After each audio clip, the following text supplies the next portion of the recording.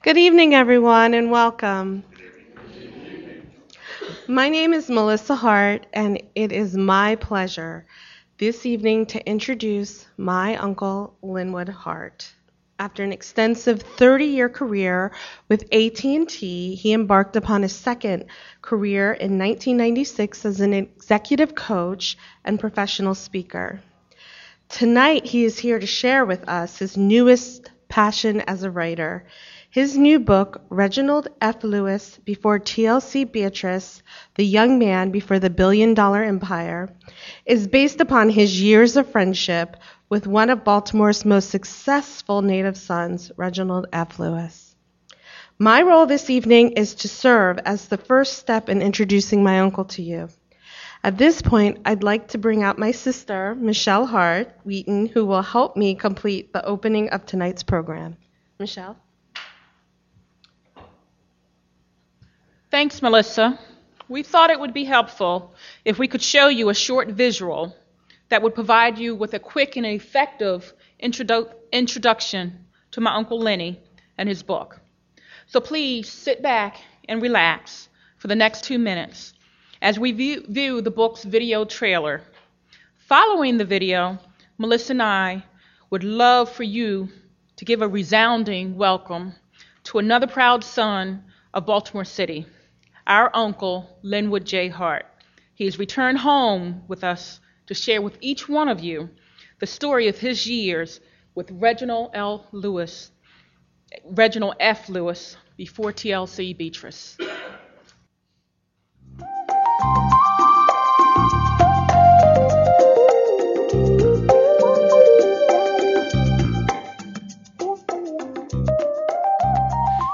Hi, my name is Len Hart. I'm the author of the book Reginald F. Lewis Before TLC Beatrice, The Young Man Before the Billion-Dollar Empire.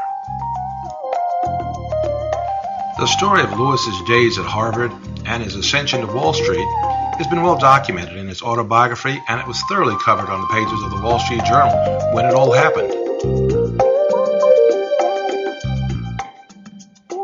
American novelist John Gardner once wrote, "History never looks like history when you're living through it."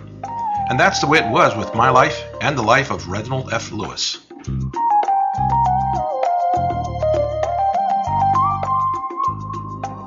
I first met Lewis in 1956 when we were both teenagers living in the same West Baltimore neighborhood. For the next 10 years, our lives would be entwined together as high school competitors, teammates, classmates, and eventually roommates at Virginia State University.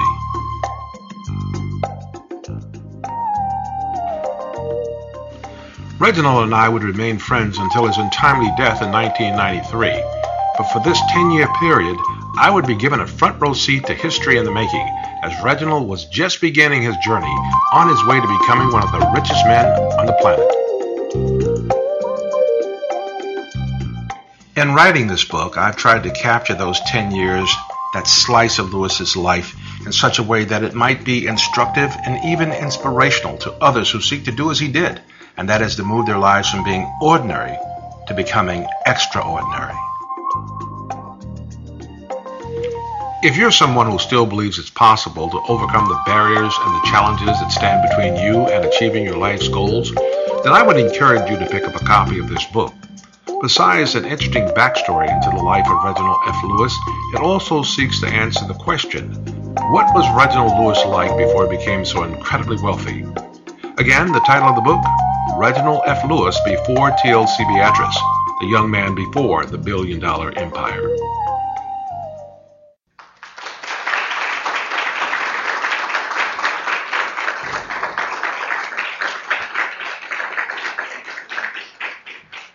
Thank you. Thank you very much. I appreciate that.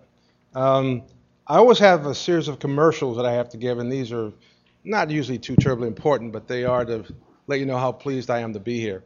There's a lot of connection and history with my life here in Baltimore. I'm a native of Baltimore, and whenever I get back here, it's kind of special, and this is what this is about too. It's also extra special because I get a chance to talk about my friend, Reginald F. Lewis, and I've always thought over these years that it was our job to help carry on his legacy in a way that maybe we have been a bit reluctant to. Some of his friends, folks who knew him. But then I've thought about it over the years. Reginald was such a private guy that there aren't many people who have a lot of insight into who he really was. And I'm not professing to have a lot, but I do have some stories to tell. And so therein lies the secret or the genesis to the book, why we decided to write the book. Before I get too far down the path, let me just say I really do appreciate you all coming out this evening. It's a special deal for me. I know you probably have things to do and you've taken time out of your day to come, and so that's a special deal for me. It's also special for me as I look through this audience, I see three people who have pretty much made this whole thing worthwhile for me, because when I look out, I see them, and that's Reginald's mother, his father, and his sister. And I just want them to stand and be recognized. Would you, Butch, you and Mrs. Sugar, just stand so people know who they are.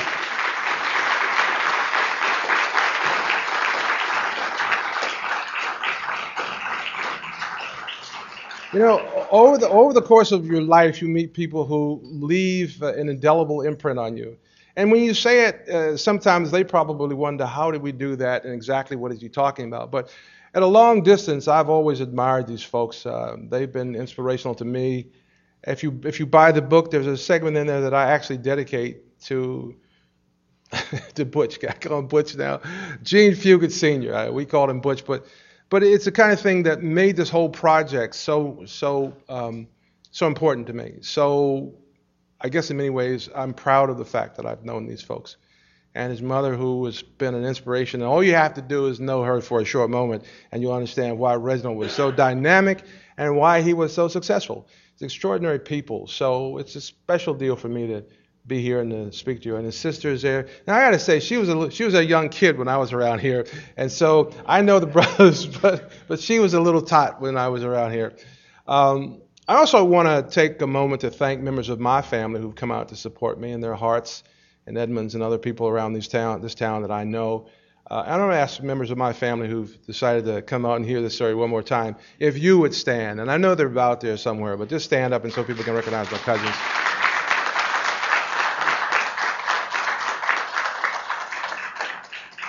So the question one other thing I want to mention, this has to do with this edifice, with this building. I didn't know when I was writing the book that I would be here doing this, but in the book, there's a segment where we talk about this library. And I wanted to get this out because I wanted to, as they say, give the library some props before I got too far into the story. Reginald and I started the infamous Hillman journey, and in the book you can read about the Hillman journey. It's a testimony to the kind of guy Reginald Lewis was, and his determination, his charisma, and everything else. But it all began right here. We were on our way back to Virginia State, and Reginald said, I have some books to return to the library. And I remember as a young man passing this building with my parents. And I always looked at this building and said, my goodness, wonder what's in there. And back in those days, I wondered if I could even be allowed to come in. This is in the 50s. And so at that juncture, when Reg said we got to return the books, I was all excited about coming in here. And so this book has a interesting connection to the story, and you can read about that. A question that you might ask, who was Reginald F. Lewis? I think most of the folks here probably know who he was. A dynamic figure, an incredibly talented guy, an incredibly successful man. Over his lifetime achieved things that most people only dream about, and I tell people arguably at the time of his death he was the richest African American on the planet. I believe that, and I say that with some reservation because no one really ever knew what Reginald was doing, what he had, so you can't say for sure, but I think that's an arguable point I could make.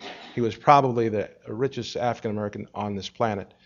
The other thing I would say is that his achievements, the McCall deal that McCall-Patterns deal that he settled in 1983, $22 million purchase of McCall-Patterns, told me that he was in a different class. When we were roommates at Virginia State and neighborhood friends in West Baltimore, there was no indication that he would end up where he ended up. But I always knew that he would be successful.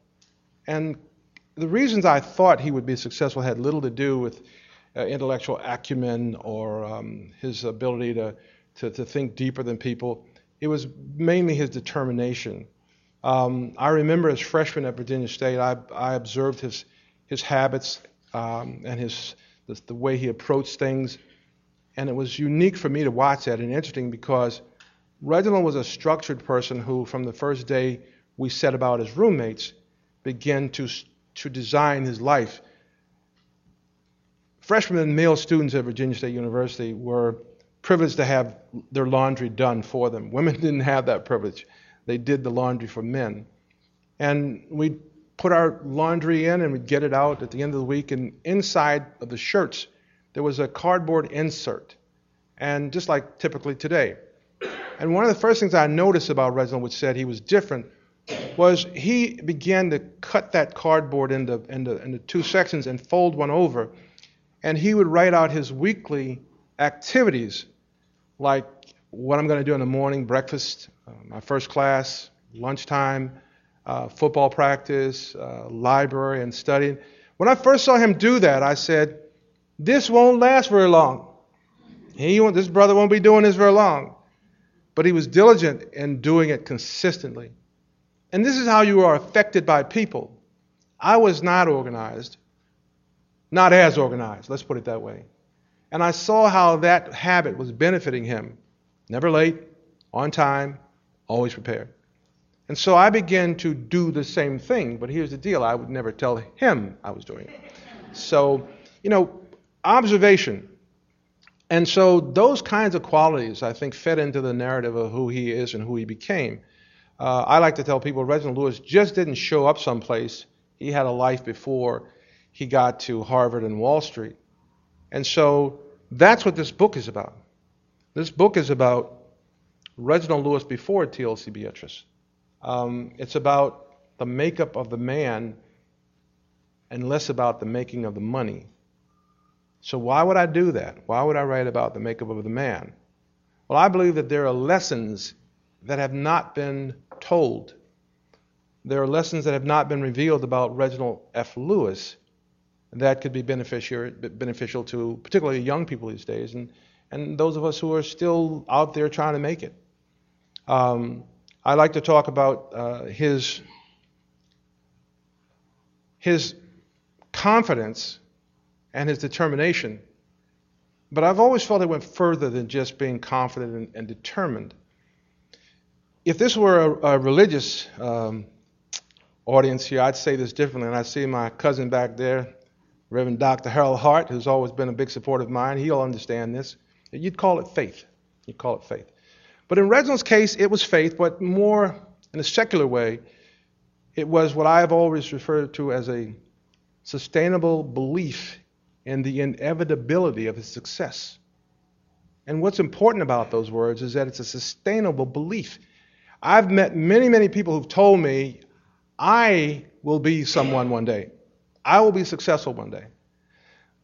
And the first bump in the road, they give it up. They give it up. But young Reginald had a sustainable belief that sustained him through a lot of difficulty in the first part of his college career and when we were roommates. And I've often wondered how many people even knew of that, because I saw in that the fabric of the man in a way that I don't think anybody else ever did. Now, those of us who went to school with him, we saw this. So I'm about telling the story of Reginald Lewis when it wasn't all that good. And so what did he do with the challenges and the difficulties that he faced? What did he do with those? How did he confront those? The first one I'll tell you is everyone knows how difficult it is to go to college when you have money. You need money to go to college. And Reginald was in school. Both of us were in school on scholarships. And without that money, it became extremely difficult. For me, it might have even been impossible, but the fact is that money was important. And Reginald and I went to school on football scholarships. His football career did not turn out the way we had expected it to, and that he had expected it to.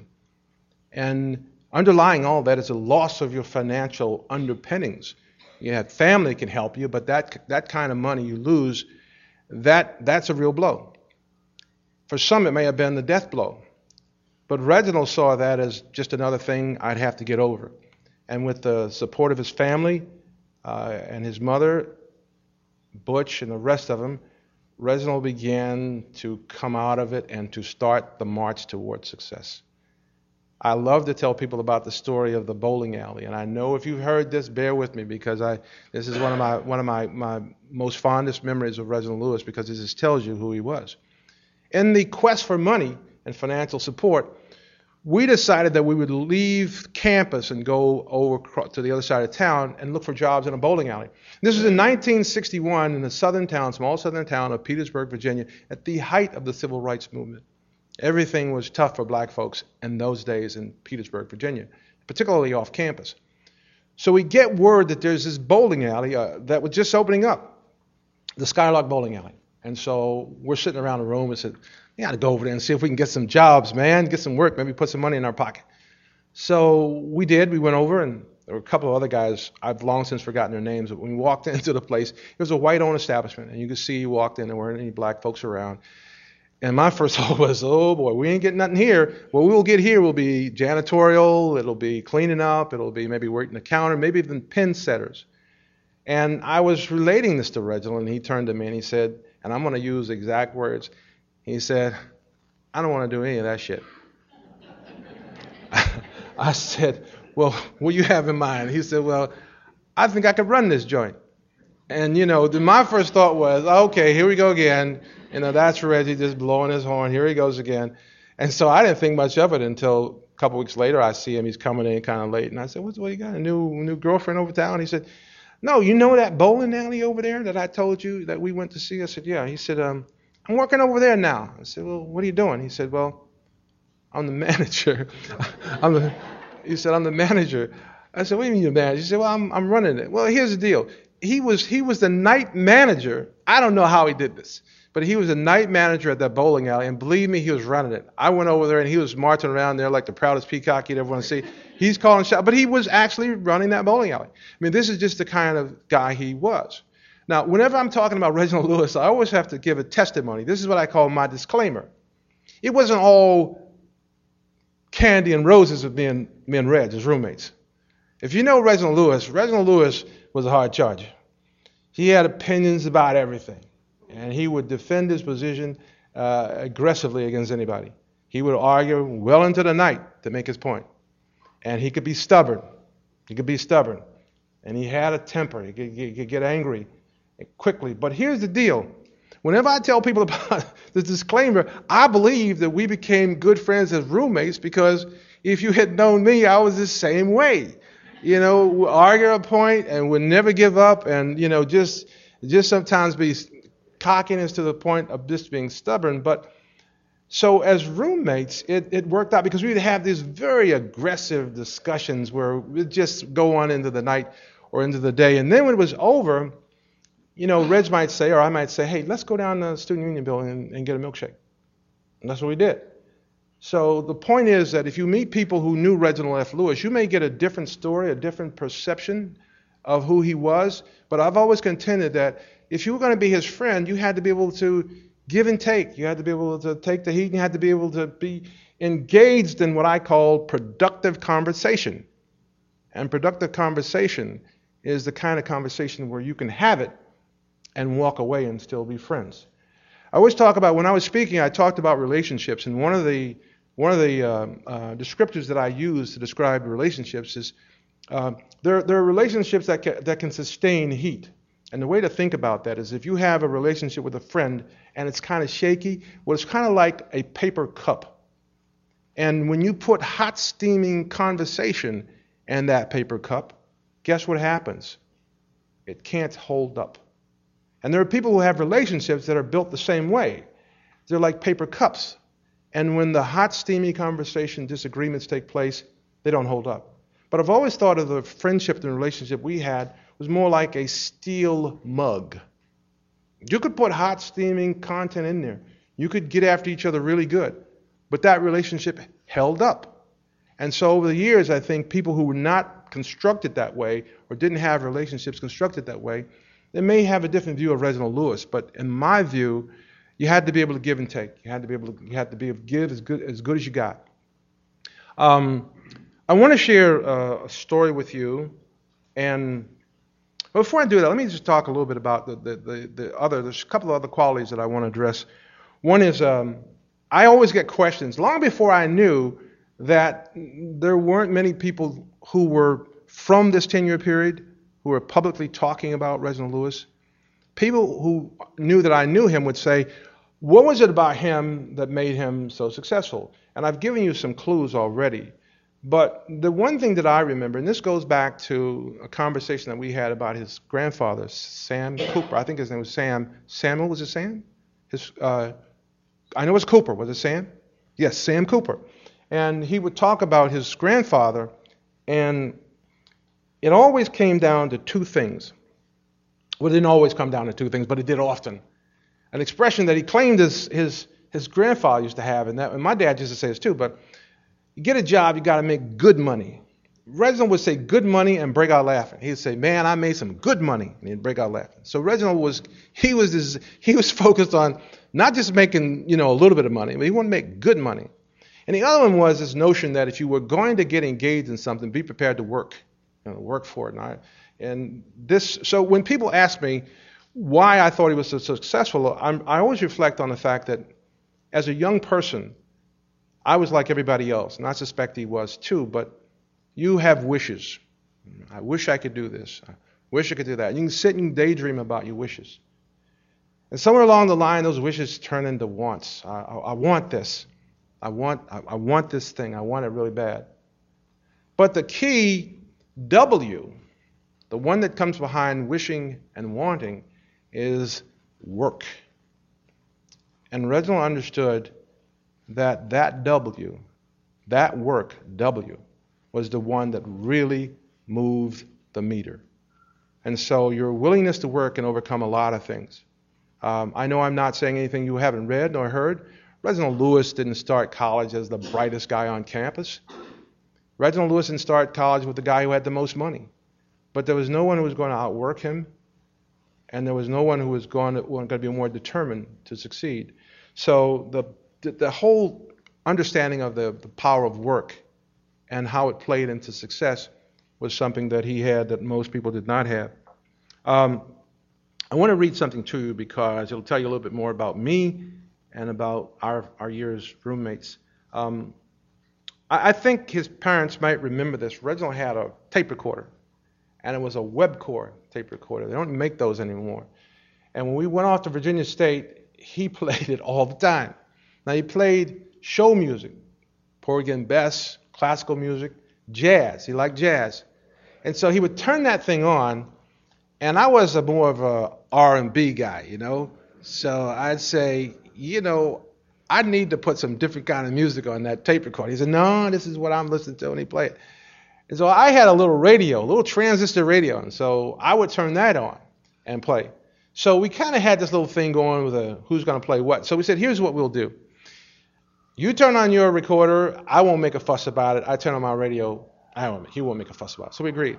I had this habit of I wanted to be a radio broadcast personality in those days. And I really wanted to do that bad. I wanted to do that in the worst way. And so I would break out into these just newscasts. Now, you're probably going like, what sense does that make? But it did make sense to me. John Cameron Swayze, Douglas Edwards, Chet, whatever his name was, all these guys were my heroes. But there was one thing about them that was always a bit of an impediment to me. They were white, and there weren't any black newscasters in that day. But that's what I wanted to do. And I would break out, I'd say, good afternoon, this is Len Hart at the top of the hour with your local news. News out of Bradenton, Florida. We just had an interruption of brazen daylight robbery that took place in Bradenton. 23 unemployed paper hangers broke into a tattoo parlor and made off with over 1,000 tattoos of various colors, shapes, and sizes. The thieves proceeded to sell their ill-gotten gains at the local Esso station. News at 6, film at 11. Now, just out of nowhere, I would do that. And I'd just say, you are absolutely crazy. You're insane. But it was my way of having fun, and we had fun with that. But he would say, at some point, he said to me, you want to be a radio broadcaster, but what are you really doing about that? I said, well, I don't know, I'm just having fun with it. He said, well, you really ought to do something about that. I want to read to you a segment that describes the kind of guy Reginald was and what he set out to do for me and to help me understand that if you're going to have a career, if you're going to build something, you need bricks and mortar. You need to put something under it. And to set this up, I'm in the dormitory room. I'm asleep. Reginald comes in late. And he has a guy with him, a fellow with him. I had just fallen asleep when the doors swung wide open. The light switch was abruptly turned on, and the room was flooded with light. I woke up immediately. It was well past midnight, and the standard roommate courtesy under such conditions was to use the desk lamp. I was startled to see Reggie and this other guy entering the room. His guest was a neatly dressed, professional-looking guy. I shouted out in a loud voice, Reg, what in the hell are you doing? Turn off that light. Can't you guys see I'm trying to get some sleep? His visitors seemed to understand my reaction, but my comments fell upon deaf ears as far as Reg was concerned. He was determined to make a point. That night he was going to conduct his own version of the Tonight Show, and he was going to play the role of Johnny Carson, the host. His unnamed companion was going to be the guest for the evening, and I was going to be his audience. Reginald pressed on with his own running commentary. Hart, he always called me Hart, never called me Linwood, always called me Hart. Hart, I want you to meet somebody. He asked his guest to introduce himself. The guy offered a polite apology for having awakened me at such a late hour. The moment I heard him speak, though, a thought came over me.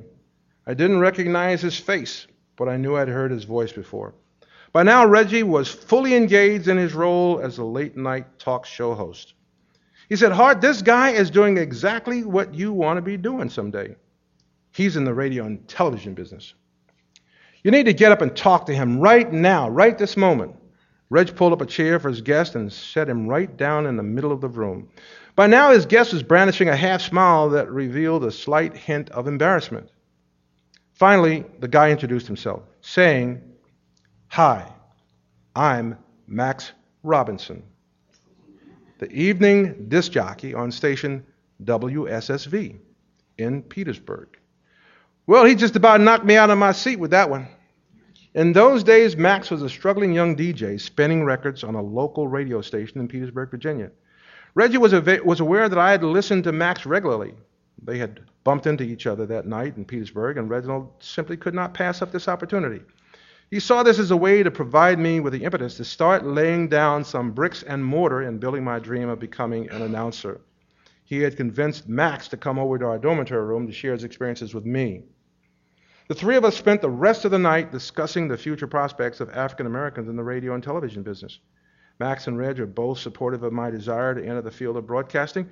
Afterwards, I could see Reginald felt good about having pulled off this late night stunt, and successfully. There was nothing he loved more than surprising people this way. I made it a little easier for him to take a bow on this one. I really appreciated what he had done, and I told him so.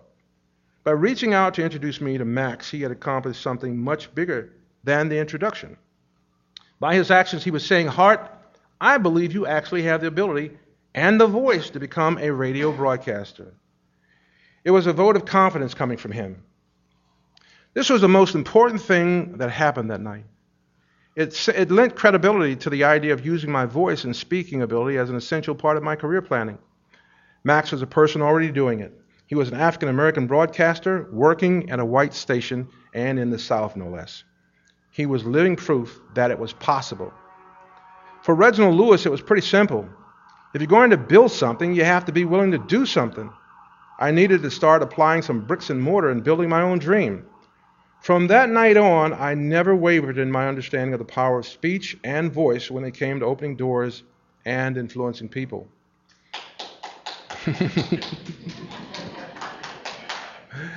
I never worked in the radio and television broadcast industry, but many years later I enrolled and completed the St. Louis-based Broadcast Center course as a broadcast developer.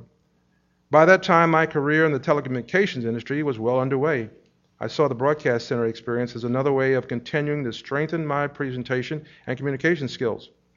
It was these skills that I would call upon and that I would come to rely upon in advancing my career over the course of my many years as a business executive, professional speaker, and leadership coach.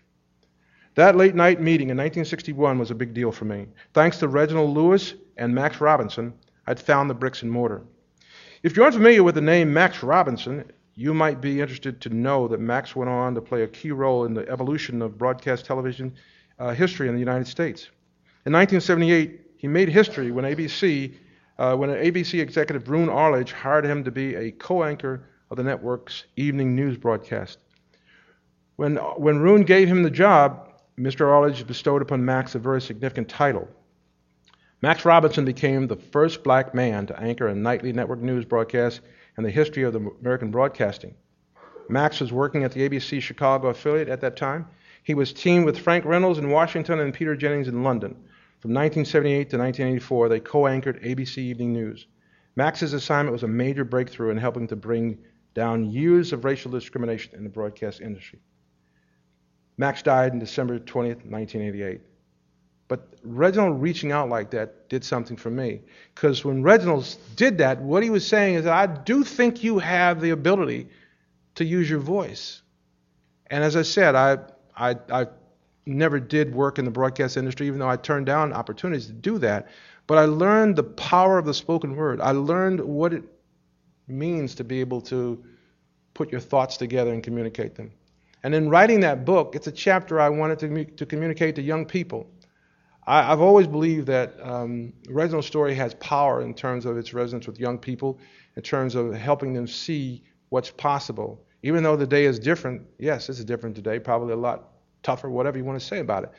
But at each of these chapters in this book, I've tried to put a little moral at the end of it. You know, that I didn't just tell you this story to be telling you this story.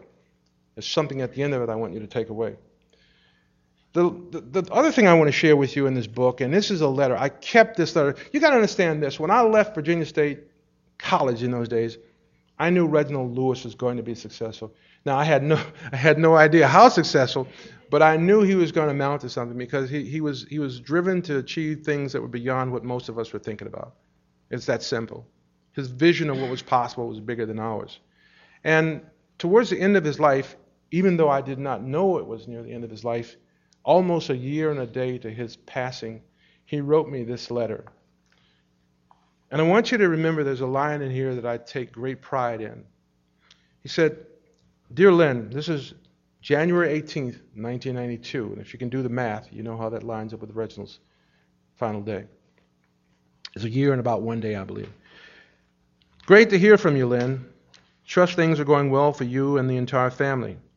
Yes, I am pleased with my progress, especially now that I am operating internationally. Europe is quite a place to be just now. Economic integration is a reality in many respects already, and political integration will probably occur in our lifetime. I remember well some of our debates in college, and our interchanges certainly toughened me then for the hard battles ahead. All the best, Reg." Now, I kept this letter because I had no idea that I'd be writing a book. But, you know, in that letter, what he talks about is those days in the room when the place was practically on fire. And we were getting after each other pretty good about things, whether it was the civil rights movement, whether it was politics, whatever it was. I owe a lot to this guy. And I don't know that I've ever said this that much in public before I wrote this book. The last story I want to share with you is something, and then we'll take some time for Q&A.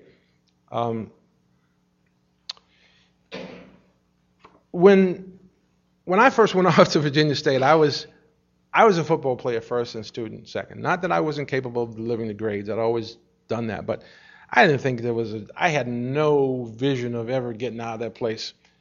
I was going there to play football, and that was it. But as time went on, I started thinking, you know, I might get out of here. And the transition for me took place that first year.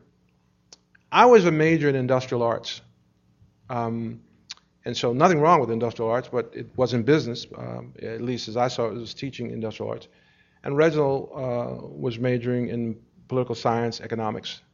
And so I came back to the room one day. And what was interesting about this, all the buildings that taught the industrial arts piece, when you walked out of the dorm, you went left. And when you were working on the other side of the curriculum, you went right out of Williams Hall. So our day began getting up in the morning in breakfast, and I went left, he went right. And so one afternoon, I walked into his lunch period, and I walked into the room, and Reg and another guy, a friend of ours, had the Wall Street Journal out. So, they were over there just diligently marking off stuff, AT&T, ITT, they were just jabbing around. And I said, let me take a look at that. Now, just in good-natured, and we talked to each other this way. Reg said, you don't know nothing about it. This is the Wall Street Journal, man. Go on back over there. That's how we talked to each other. So I said, that's kind of like disrespecting me a little bit, brother. He said, no. He said, this is the Wall Street Journal over here. And so I thought about it for a minute, and I said, yeah, it's about business, right? So I started nosing around, and I said, Reggie, give me that paper. Later in the afternoon, give me that paper. I want to look at it. So I looked at it, and we started talking about business, started talking about what was current in that time frame of business. And from that conversation, I changed my major. I changed the next year, business administration. And that probably would not have happened if it hadn't been for him challenging me that way. When he said, brother, you don't know what this is. Get on out of here. Well, now I got to find out now, see. I got to get in this pretty good. And so, and we used to kid about that. I mean, I said, man, it wouldn't have happened that way. But so my point is this. We're all affected by each other. And I think I can clearly say my life was impacted by Reginald F. Lewis. And others probably have other stories. People in here who may know him may have been affected the same way. But I did want, in writing this book, to make the point that I'm more focused on that 10-year period between the time we left, time I met him in 1956, to the time he went off to Harvard. And because I believe there's a lot in there that people don't know and need to know. So having said that, I want to bring us to a point now where I'd be happy to answer any questions. We're going to take maybe some Q&A for 15 minutes, and then when we finish, we have books outside, and those folks who are interested, I'd be happy to sign your copy and take care of that little bit of business when we're all done here. But if there's any questions or Q&A you have, we have a mic up here. We'd ask you to come up to the mic and speak so folks can hear you. By the way, this event is being podcast, so that's why we'll need the mics for your questions as well. Can you speak a little bit about when you first met him and how you came to get to know him well, some of the pre-college experiences, and also perhaps some of the football and fraternity experiences that have helped him become the man that he did? Yeah, but it's a good question. Thank you, Michelle. It's an interesting. I think it's a good way to let me proceed with. I met Reginald Lewis for the first time that I can recall. I'd seen Reginald in the neighborhood. Reginald, as some of you may know, his roots were in East Baltimore, and his family moved to West Baltimore later on in the early 50s. And I lived on Dukeland Street. Reginald lived on Mosier Street. And I'd see this guy walking past my house. Sometimes he was dressed up. He had that collegiate thing going real good. And I'd say, I don't know that dude. He's not from my neighborhood. And then I noticed sometimes he had a glove or he had a pair of spikes on his shoulders. And we were trying to put together a baseball team in my neighborhood. And so I just saw him one day. And I said, hey, man, I said, we got a baseball team. Would you like to play on our team? And he said, I'm already on a team. I appreciate it, but I'm already on a team. And he said, what level age you playing? I told him age. He said, well, I'm playing up. I play with some older guys and maybe some other time, but I'm not, we're playing real ball. Y'all playing street ball. So that was it. And so, but then I noticed him passing again. I would speak with him, but that's what first occurred. But what I learned is that Reginald's grandparents had moved on Ashburton Street, I believe it was, on Ashburton Street, and he was walking past my house on the way over there, back and forth. Now, as far as football, this is one of my biggest disappointments in the sense that people never saw him play like I saw him play in high school. There are people at Virginia State who think Reginald Lewis was not a good football player because of college, and I'm telling them, look, I know he was a darn good football player, and everybody in town knows that too. But they're all from Virginia, and they don't have it. Part of my drill also is to make people know. The bragging rights game, which is in the book, I won't go into all the detail, but it was a game that we played against Dunbar. And I talk about my conflict I had with playing Dunbar and appreciating Dunbar's role in the city with regards to black schools. But here we were, I went to a predominantly white school, Edmondson, when it first opened, and we were playing Dunbar. And so I'm almost tempted to tell you this story, but I'm not going to do it, because what happens in that story is Reginald comes and his team onto the field, and I am admiring that team. I'm on the other school's team, but the way they came into the stadium, they had that purple and that gold thing working, and they came down that stairway, and Sugar Cane had those guys. They were fit to battle. And I knew Reginald, and Reginald saw me, and I was thinking, we're going to speak or what? He just said, what's up? And went right on by.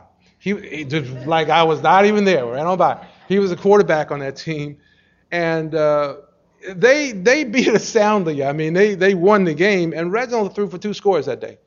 And he was scampering around. I did get my hands on him one time. I laid a good tackle on him one time there and got up and dusted him off a little bit. But Reginald was all over that field that day. And Reginald Lewis had a strong arm, very accurate, very athletic guy. I never knew quite what happened. And I know I've tried to share this in the book, but when we left to go to Virginia State, Reginald was not on his game. I don't know what that was. But the point is, Reginald Lewis was one of the finest quarterbacks in this town. And some of his ex-ball players, when I was doing the book, I interviewed them, and they confirmed that. My brother played against him, Rod. So we all know this. But when we got to Virginia State, whatever happened was giving him a lot of difficulty. And he soldiered on, man. He soldiered on, and he troopered on. But it was just a tough run for him. But that whole thing where my regret is that people didn't see the Reginald Lewis on the field. But, by divine intervention or whatever, that was the way it was supposed to be. That was the way it was supposed to be. And he went on and accomplished great things. Who knows what would have happened had he been great. The other thing, the fraternity experience, Reginald and I both, well, actually, I pledged in the spring of '62.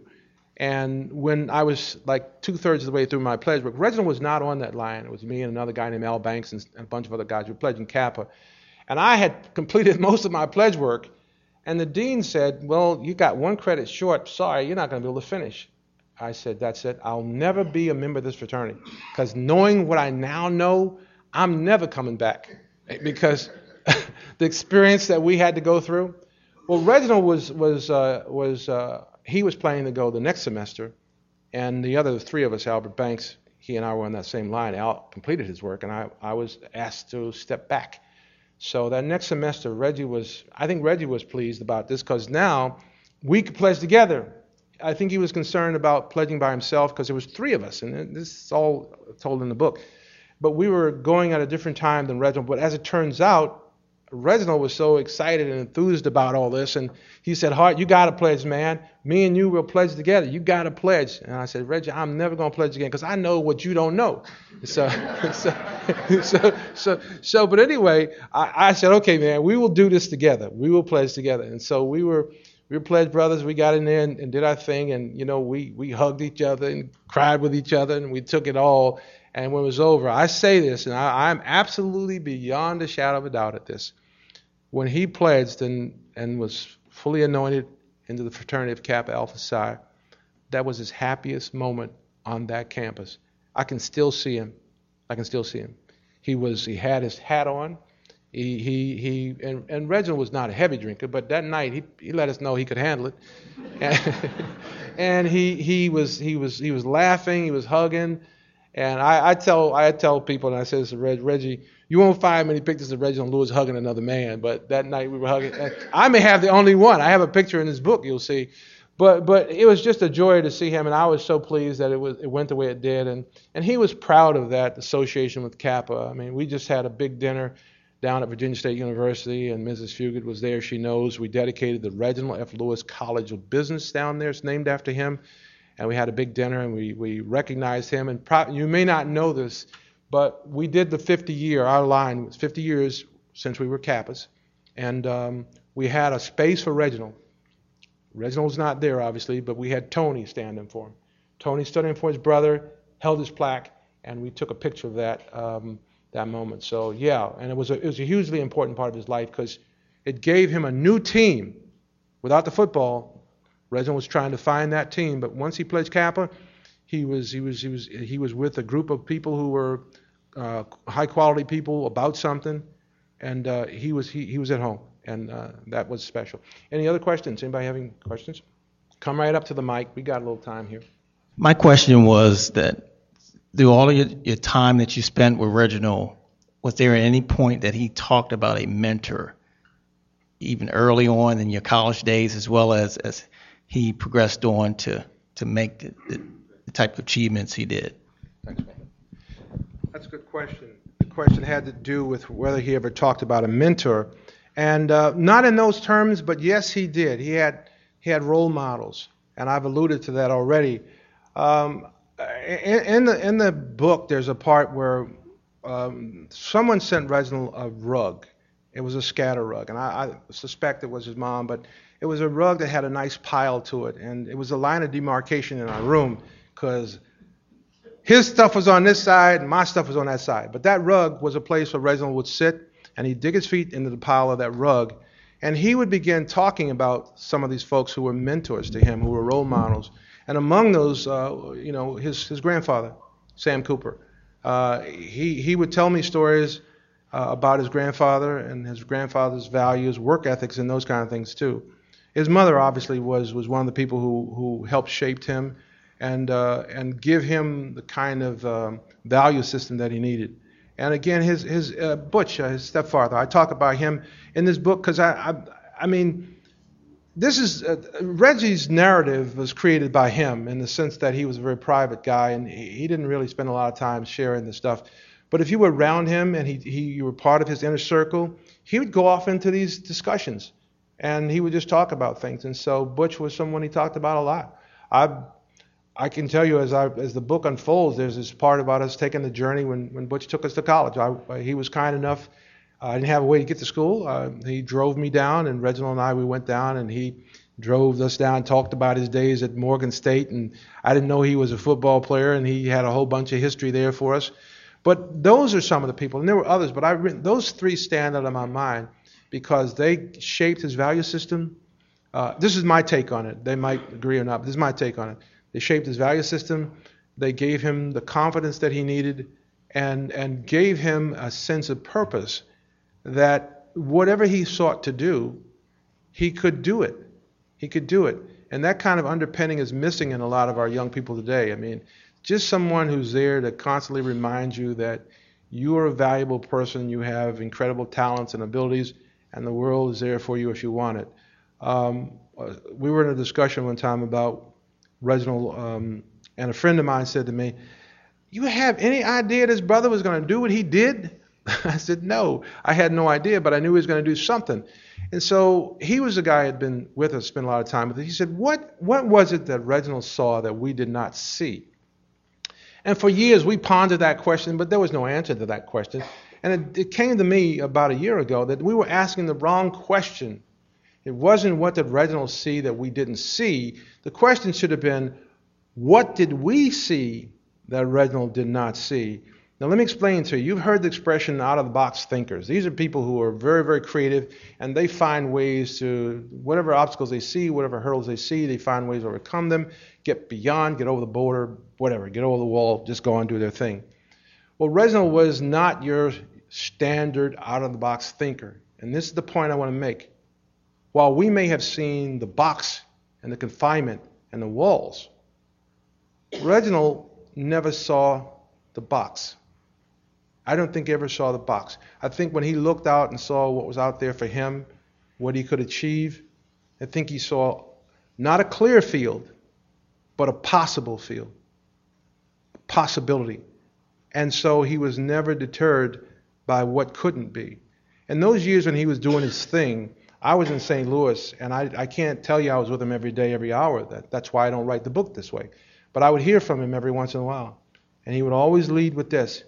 He'd say stuff like, "Hart, you won't believe this." And I said, "Brace yourself, because there's something coming." And I bet he did this with his family too. When he did the Beatrice deal, I can almost bet that he told people, "I'm working on something big, but I can't tell you what it is." Because he would tell me that, "I'm working on something big, but I can't tell you what it is." That was just who he was. And I feel the need to share these kind of stories because I know he was a very private individual. So But to answer your question, okay. Anybody else have a question? We got an open mic, so if you have one, step right up. Good evening. My name is Jermaine Johnson. I'm a Baltimore native also. And first, I thank you for telling the story. I actually found out you were going to be here because I was downstairs in the African American section. And I was just looking for the book because I'd read the book years ago. And I actually had the privilege. I'm a Dunbar alumni myself. And I had the privilege. We were like the last class that Reginald Lewis spoke to before his death when he came and spoke to us. And I fell in love with the story. And I'm also a filmmaker. And I'm just curious, as you may be as well, or maybe you can help, why in cinema on screen we have not heard his story yet. And I thank you for writing your book. Okay. All right. Well, thank you. That's a good question. There's always rumors about stuff about a movie in the making, and I know there's been some discussion about a screenplay already, somebody writing a screenplay, but I can't add to that. But what I can say is, and this is just me, I don't profess to have any great crystal ball on this, but I believe that Reginald led his life the way he wanted to live it, and much of the things that make up his life were things that he kept private to himself. And so if you're going to do a story on someone's life, you need to have some context. You need to have some background, some history. And from my experience, just from traveling around talking to people, there are not a lot of people who can say firsthand stuff. I mean, in high school, maybe in college, but in the financial piece, there was a circle that he was in. And so a lot of data floating around, documentary stuff about Reginald Lewis, I don't think he would have wanted that because his privacy was too important to him. So that may have something to do with it too. What I hope, and you're getting at one of the reasons why I wrote this book, because I was speaking about him and his mother was in the audience and his wife, and they just quietly suggested that I might want to do this and write these stories down. So I think some of that is a result of the way he led his life and how much is out there in the public, not a whole lot. But I think that will change. I just, don't ask me why, but I think that's going to change. Thank you. Thank you for your question. All right, I have a question for you. If Reginald Lewis was alive today, what advice do you think he would have for today's young people? Just in terms of, some of the things that are going on, and what sort of things do you think he would kind of impart to the young people to kind of inspire them? Yeah, that's a question that is a little tricky because I think I know what it'd say, but it's hard to pin a guy like Reds down and be absolute about it. But I do think he would talk about this belief thing that I spoke about a minute ago, the sustainable belief in the inevitability of your success. And that sustainability is a huge point. That's an anchor point to the whole commentary. There are people who believe and can talk about, I'll do this and I'll do that and I'll get it done. But what I always remember about Reginald, while he was talking about these things, and it's important to remember that he was not a braggart. He was not running around shouting at people. But if you were his friend, you knew he had intentions and he would freely tell you that. But the notion that you can do something, but that it may require that you do something extraordinary to ultimately accomplish it. And the extraordinary things in his life is things like getting into Harvard University. I mean, if you've read his autobiography, Why Should White Guys Have All the Fun, you understand that the program that Reginald Lewis went to Harvard on, he was not eligible for. Reginald was, he had already graduated. The program was for students who were still in school. But he said, I'm getting on that program hard. I said, go for it. He got on that program and he got into Harvard. And I told Francis, I said, he's gone. And once he got into Harvard, and because I knew that it's the same thing I said earlier about Reginald's life is about, just let me in. Just let me in. Let me in. Virginia State, even if he was injured, we can debate about when it happened.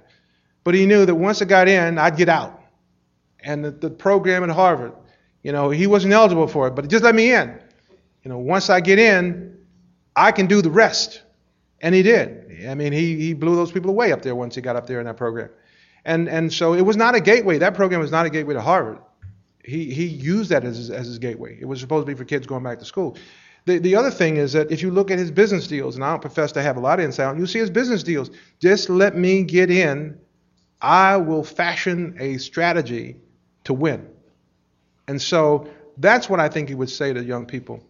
that sustainable belief in the inevitability of your success is what really, really matters when the rubber meets the road. That's what I would say. Good evening. One of the things that has been suggested what characterizes an individual with the type of success that he's achieved may have been suggested that they've had long hours of being awake and short hours of sleeping. Mm-hmm. In your relationship with him and looking back now in retrospect, was he more of an introverted individual? Was he the type of person that was always driven in terms of in succeeding? What type of person was he, the man, in that regard? Okay. Yeah, you can imagine how difficult this is with his mother and his father sitting here. I'm telling you what kind of guy he is. But I think the way I would describe that is that you got to understand, Reginald had a small circle of close friends. And I made a note. The other quality that I thought he had, he knew how to divorce himself from the need to have a lot of friends, a lot of people, he had friends, but it was a small circle. And within that circle, people knew Reginald was a doer, he was a hard worker, and that ultimately he was serious when he talked about something. But now the other thing is that, and Reginald Lewis, and I don't know what the family thinks about this, but Reginald Lewis had a sense of humor. Because when we were together, kidding around, he had this laugh, and I don't know how to describe it. Somebody call it a belly, but he would laugh from the gut, and he would laugh hard, and he would joke around. He would needle you. There's a part in the book there where I talk about how we all lost our girlfriends at the same time. There's three of us, and we lost our girlfriends at the same time, and how Reggie was riding me really hard, and then he got his dear John. So I had to turn the tables on him. A girl named Carolyn. I don't even know if you all know Carolyn, but I've often wondered, man, what could Carolyn be thinking about these days? But yeah, he was a guy who kept everything close to the vest. But as far as sleep, no, Reggie got his sleep, to the extent that I knew. But he was just focused in using his time. I mean, not a lot of wasted time. He was going somewhere. You see him on campus, and I can still see him. He has his little jacket on and his cap, and has books on his arm, and he was beelining for somewhere. It was a library. It was his car. It was a job. It was a practice field, a dining hall. You see him beelining for that. And the dining hall is a whole other story because Reginald had a very sensitive pap. Reginald had a stomach. He didn't eat everything and anything, and it didn't work well for him eating that campus food. So he struggled with that. But you got to buy the book to hear that one.